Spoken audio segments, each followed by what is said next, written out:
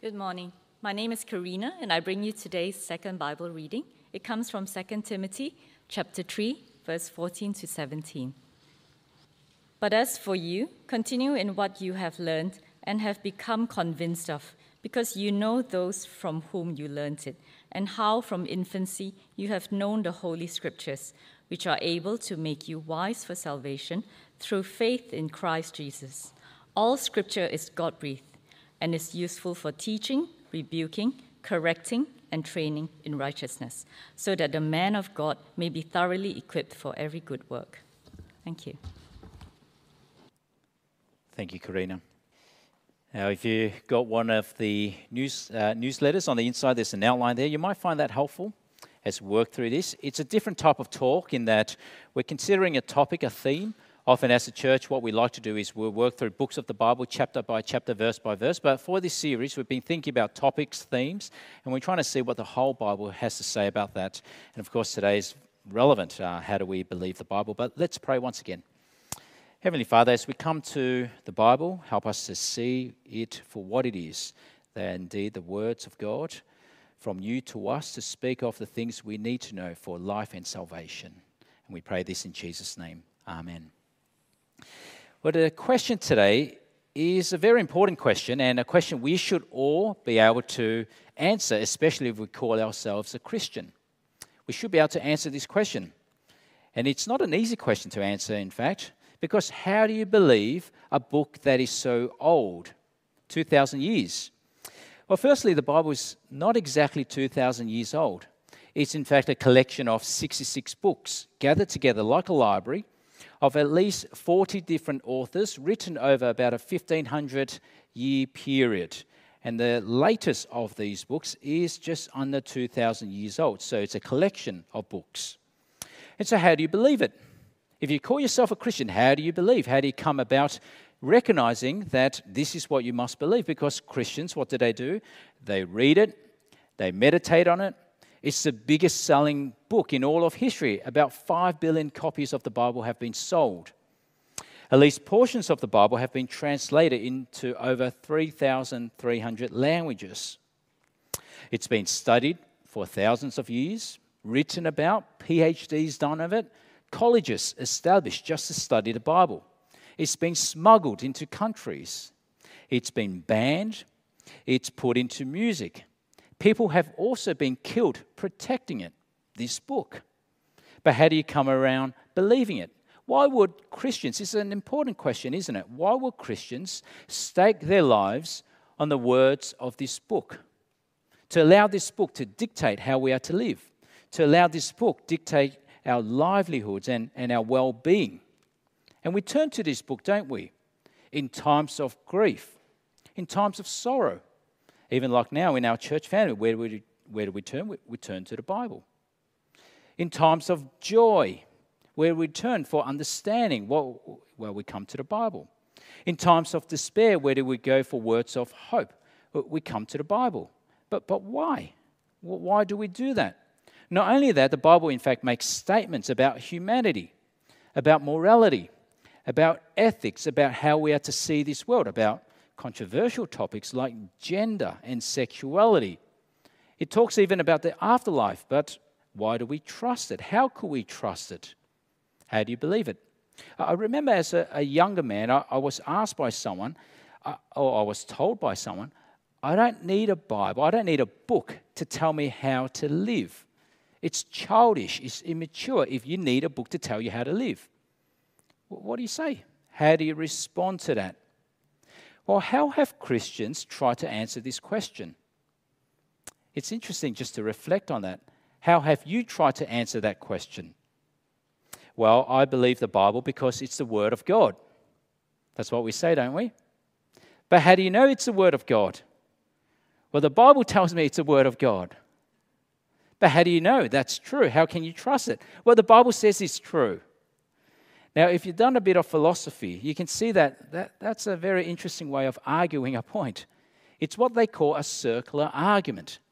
You're asserting the fact, the proof, whatever, by itself. The Bible is used to affirm itself. And philosophers would say, well, that's a logical fallacy. It's a logical fallacy, and so that should absolutely destroy the bedrock, the foundation of your faith. You trust the Bible, but you're using the Bible to affirm itself. How can you trust it? It's like, the Jenga game, the blocks of wood. You stack them up like a little tower. It's like you pull out the bottom piece and everything comes tumbling down. That's what people think you've done by using the Bible to affirm itself. It's a logical fallacy. But how do you believe the Bible? That it is the Word of God? Well, you see, if the Bible is really the Word of God, then it has to be circular. It has to be self-affirming. It can't be any other way. In fact, it has to be that way for it to be coherent. Because instead, if the answer is, I believe the Bible because some professor told me I can believe the Bible, or someone else says I can believe it, or some other book says I can believe it, then what that does is it relegates the authority of the Bible to something else. It's diminished its own authority. But if the Bible is really the Word of God, it has to be circular, it has to be self-affirming, and so it's not a knockdown argument. In fact, in every worldview of seeing the world, it all needs to be self-affirming at some point. For example, the atheist says, I believe that there is no God. Why do you believe there is no God? Because there is no such thing as God. That is also a self-affirming argument. And so how does anyone come to believe the Bible then? It is a circular argument. We have to accept that. But it has to be that way. How does anyone come on to believing it? Well, I'd like you to picture it like this. So I thought about this illustration. I think it works, but you let me know at the end. It's a bit like a merry-go-round. The carousel, you remember that as kids? You jump on, the horses go up and down, it goes around and around. Well, it's like those on the ride, they actually get to enjoy it when you're on the ride itself, when you're on the merry-go-round. But you can also be a bystander, just like the boring parent who are holding all the show bags. They're just watching from the distance. The kids are on it, they're having fun. Well, in a sense, it's sort of like how it is with the Bible.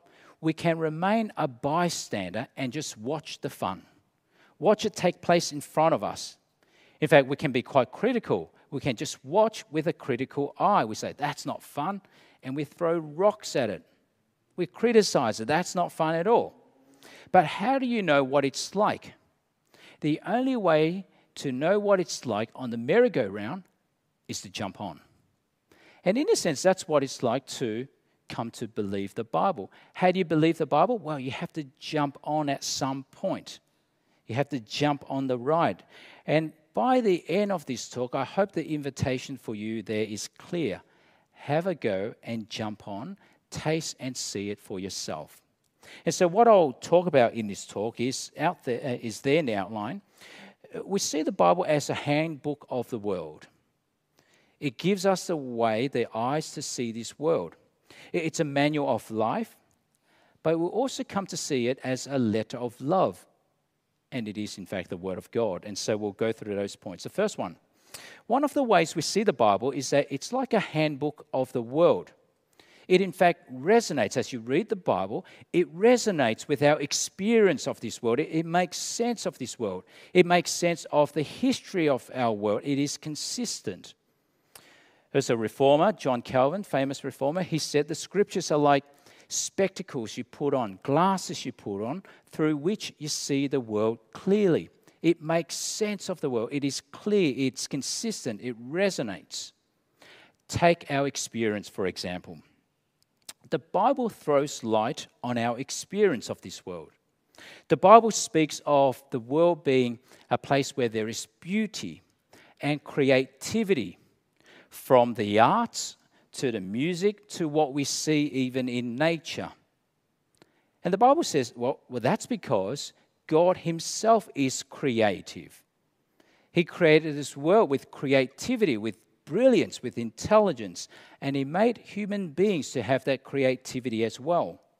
And so when you go and you see the brilliant skills of Michelangelo and the David statue, or you see the brilliant mind, you hear of the brilliant mind of Da Vinci, or the symphonies of Beethoven, it is consistent with what we see in Scripture. God made us that way, to have creativity, to be that brilliant. You see, much of this world reflects the creativity and the beauty of God himself. And so when we read in Scripture, it's meant to resonate. It's meant to make sense of this world. When we read Psalm 104, how many are your works, O Lord? In wisdom you made them all. All the earth is full of your creatures. And so that's making a point. God made all the creatures in all their creative beauty, in the intelligence, in the brilliance. It reflects something of God. It's meant to resonate. It's meant to make sense. When you see nature, you're meant to see there's something so nice, there's so beautiful. It's meant to resonate with the God who made it. I remember feeling this way when I was studying at university. One of my subjects was aerodynamics. And I remember the lecturer speaking about how dolphins, the mammal out at sea, how dolphins are able to swim much faster than their muscles allow them to. They've got muscles in their fluke, they can swim fast, but they're able to go much faster than even their muscles allow them to. And that's because of the way their bodies are designed to be so streamlined, to reduce drag. But more than that, they in fact shed their flaky skin every 2 hours, which helps reduce their drag to allow them to swim faster. And I thought when I was studying engineering, I studied engineering for 4 years. I cannot build a plane. I can make a paper plane. But to consider the design in nature, surely that speaks of creativity, of some brilliant mind behind it. You see, the Bible resonates with our experience of this world. There is an answer for why there's such beauty and creativity. The Bible also resonates with how we see human beings, how we consider and think about the uniqueness of human beings, that there is this underlying dignity we feel in being human. Why? Well, the Bible is like the spectacle. It throws light onto that. The Bible, right at the very beginning, Genesis 1, when God created the universe and the world, we read this. So God created man in his own image. In the image of God, he created him, male and female. He created them. And so part of what it means to be made in the image of God is to have a unique dignity and worth that is not afforded to the animal kingdom. You see, it makes sense of the world. Humans are different to the animal kingdom. You might say our DNA are similar to however many percent, but we are still different. And the difference is the God-appointed functional difference. Part of being made in the image of God means that we are to rule like God, but under God's rule, to rule the world, to care for the world, to love it, to take care of it as we have been commanded. Now, of course, if you look through human history, humans have failed over and over again in taking care of this world. We've failed big time. Wars and fighting and chaos and killing of each other. Human beings have failed over and over again. However, despite all those failings, who is it that still rules the world today? You look at Parliament, you don't see monkeys running around, do you? We don't see monkeys, they're human beings. You look at thrones, you don't see donkeys sitting on thrones, it's still human beings. Why? Because it's appointed by God. It's part of what it means to be made in the image of God. It's consistent. So what I'm trying to say is that when you read the Bible, it's consistent with our experience. It makes sense. And what happens when you take these principles of the Bible and you apply it to life? Well, you end up with things like human rights. You've heard of that, human rights? We all know inherently that there is such a thing as human rights. Human beings have a right. But what are the grounds of those rights? The Bible provides us that grounds. It's because we have been made in the image of God. And we have this sense within us that we are different. There is worth, there is dignity. Human rights, you see, wasn't a part of the ancient pagan world. It wasn't a part of it. Women, children, slaves were not treated with any human rights at all. But it is a Bible thing. It is a Christian thing. It is a God thing. And so when you're those on the merry-go-round, you believe the Bible, you believe that this is right. We have been made different, unique, in the image of God, and you apply that to our world, it leads to changes that is for the good of civilization. For example, you will have heard of the man William Wilberforce. Remember him? Heard of him? He was a member of Parliament. He was an evangelical Christian, which means he's a Bible Christian. He gave himself to see the abolition of slavery in the UK.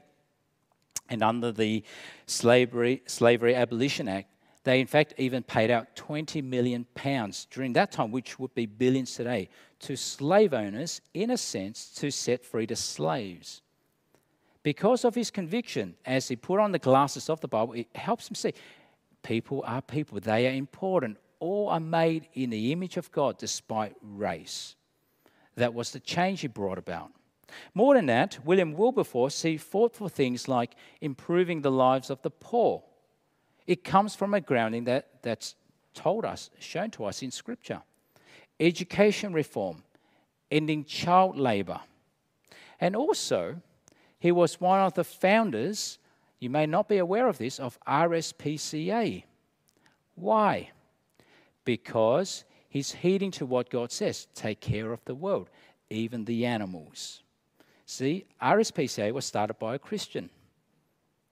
Another guy who has done much for the world because of this sense of what the Bible says. It resonates with how we are to see human beings.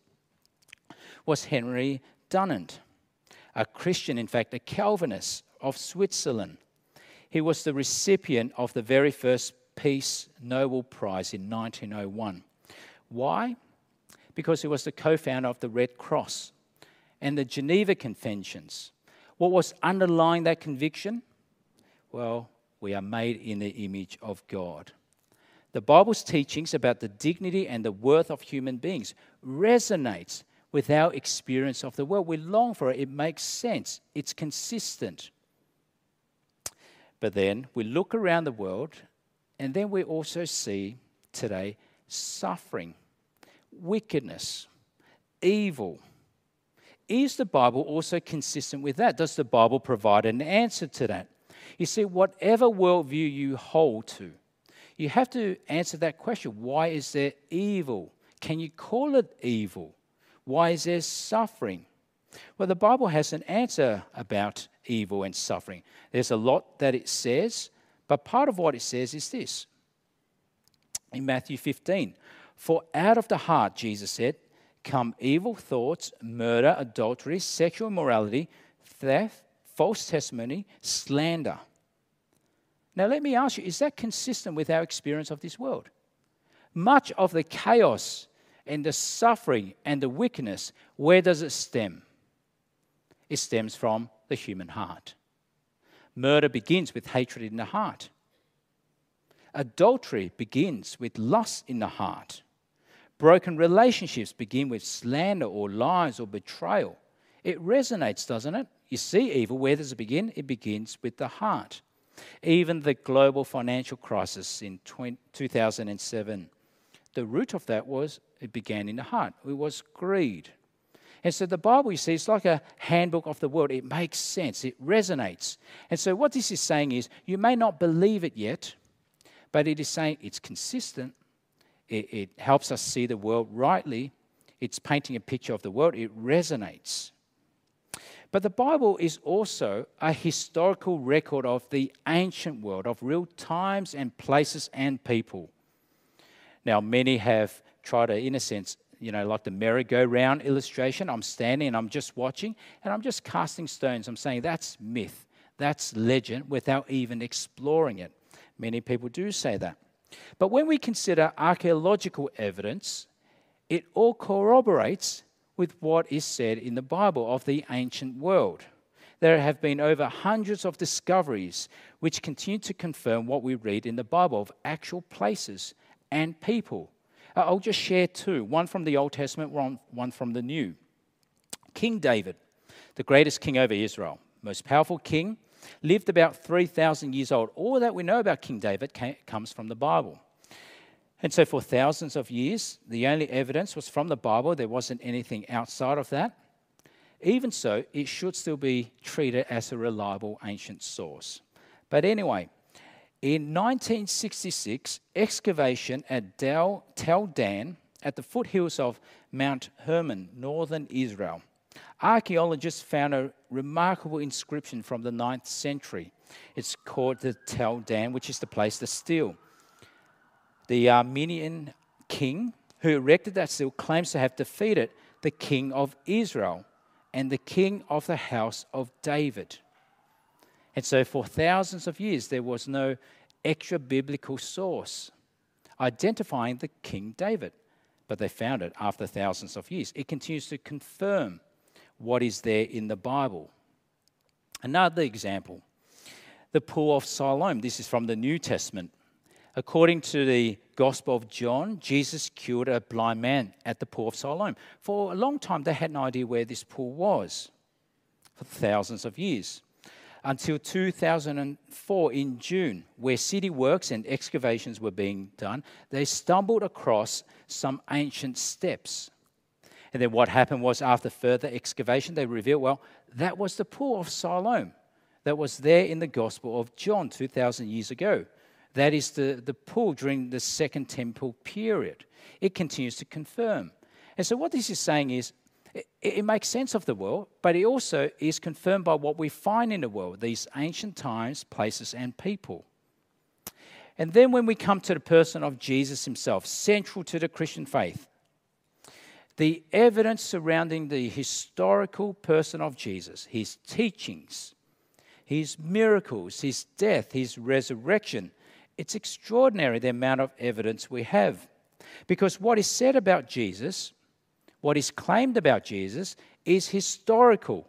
You can scrutinize it, you can interrogate it, validate it, and verify it historically. And if it doesn't hold off, then you can cast your stones.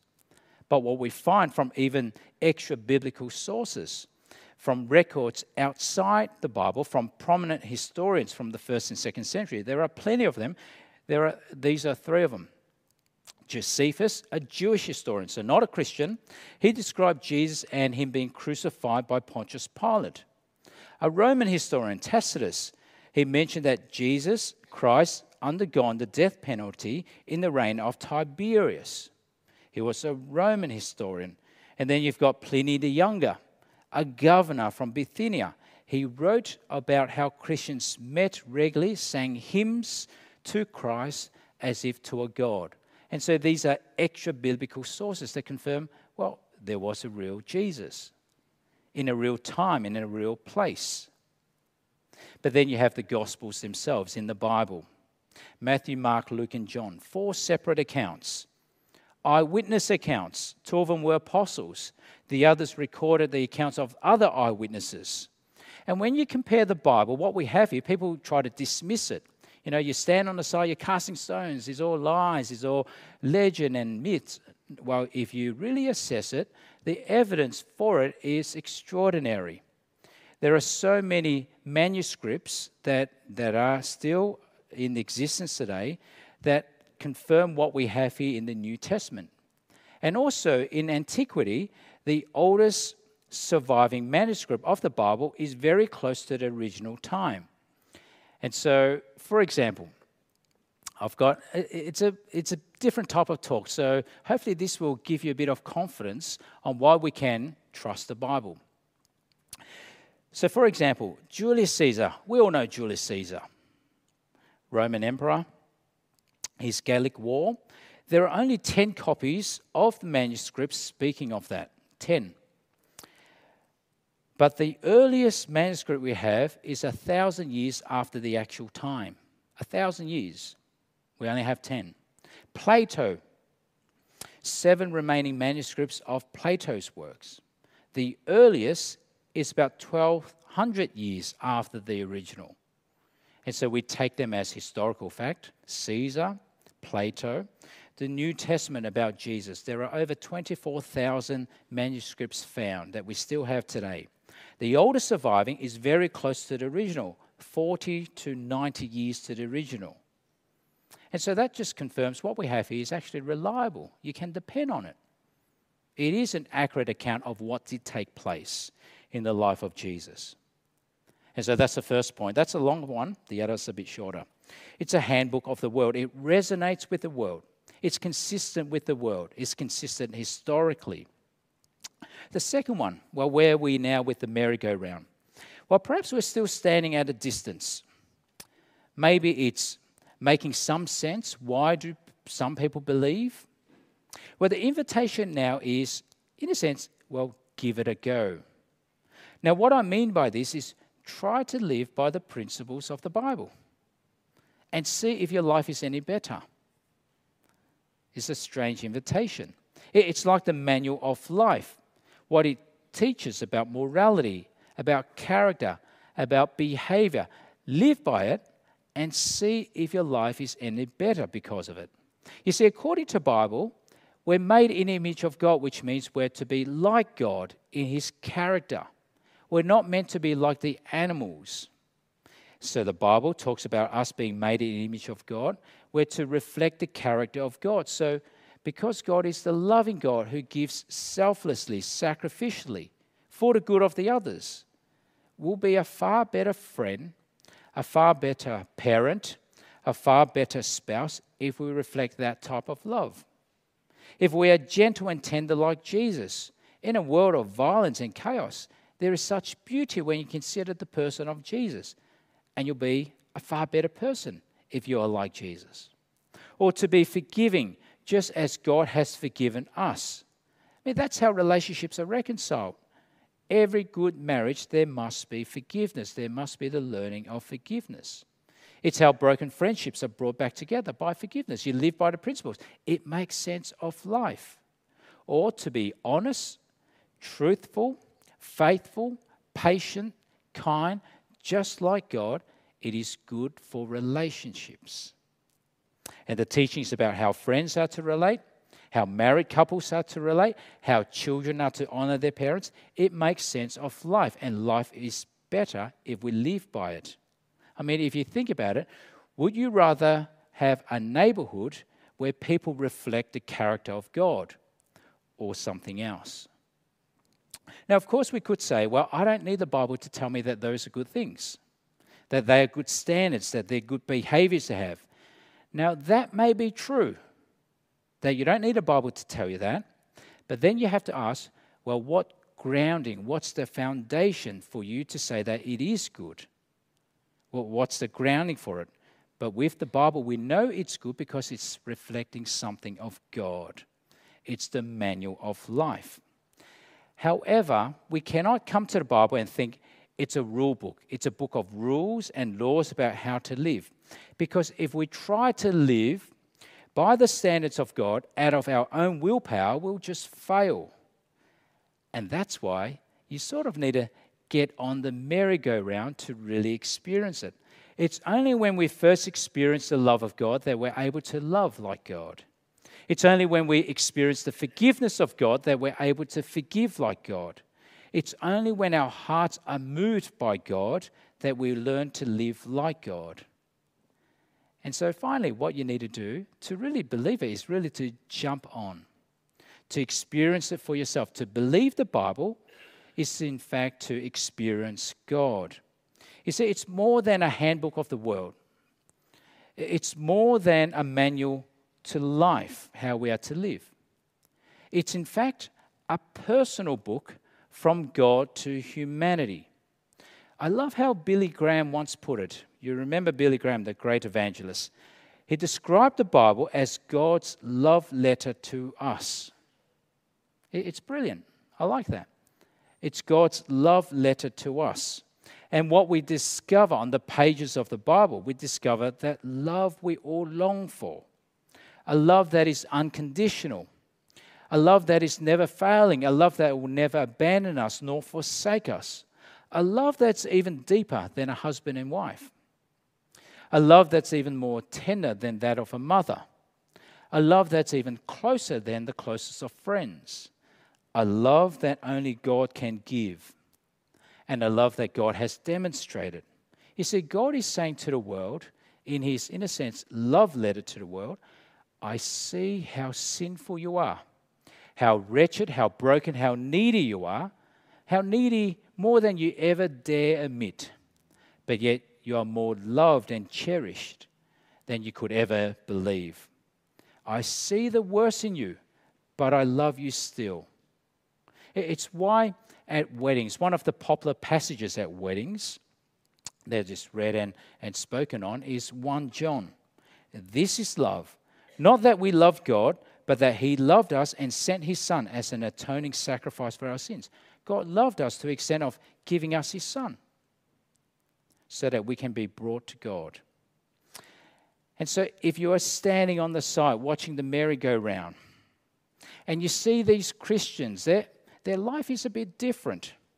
They're enjoying themselves. Of course, they'll suffer just like you. They will experience difficulties and setbacks and disappointments just like everyone else. But yet for the Christians, as you're observing their life, you're seeing they have this resolve, this groundings, this foundation, this stability. And that's because they have set their lives on the love of God.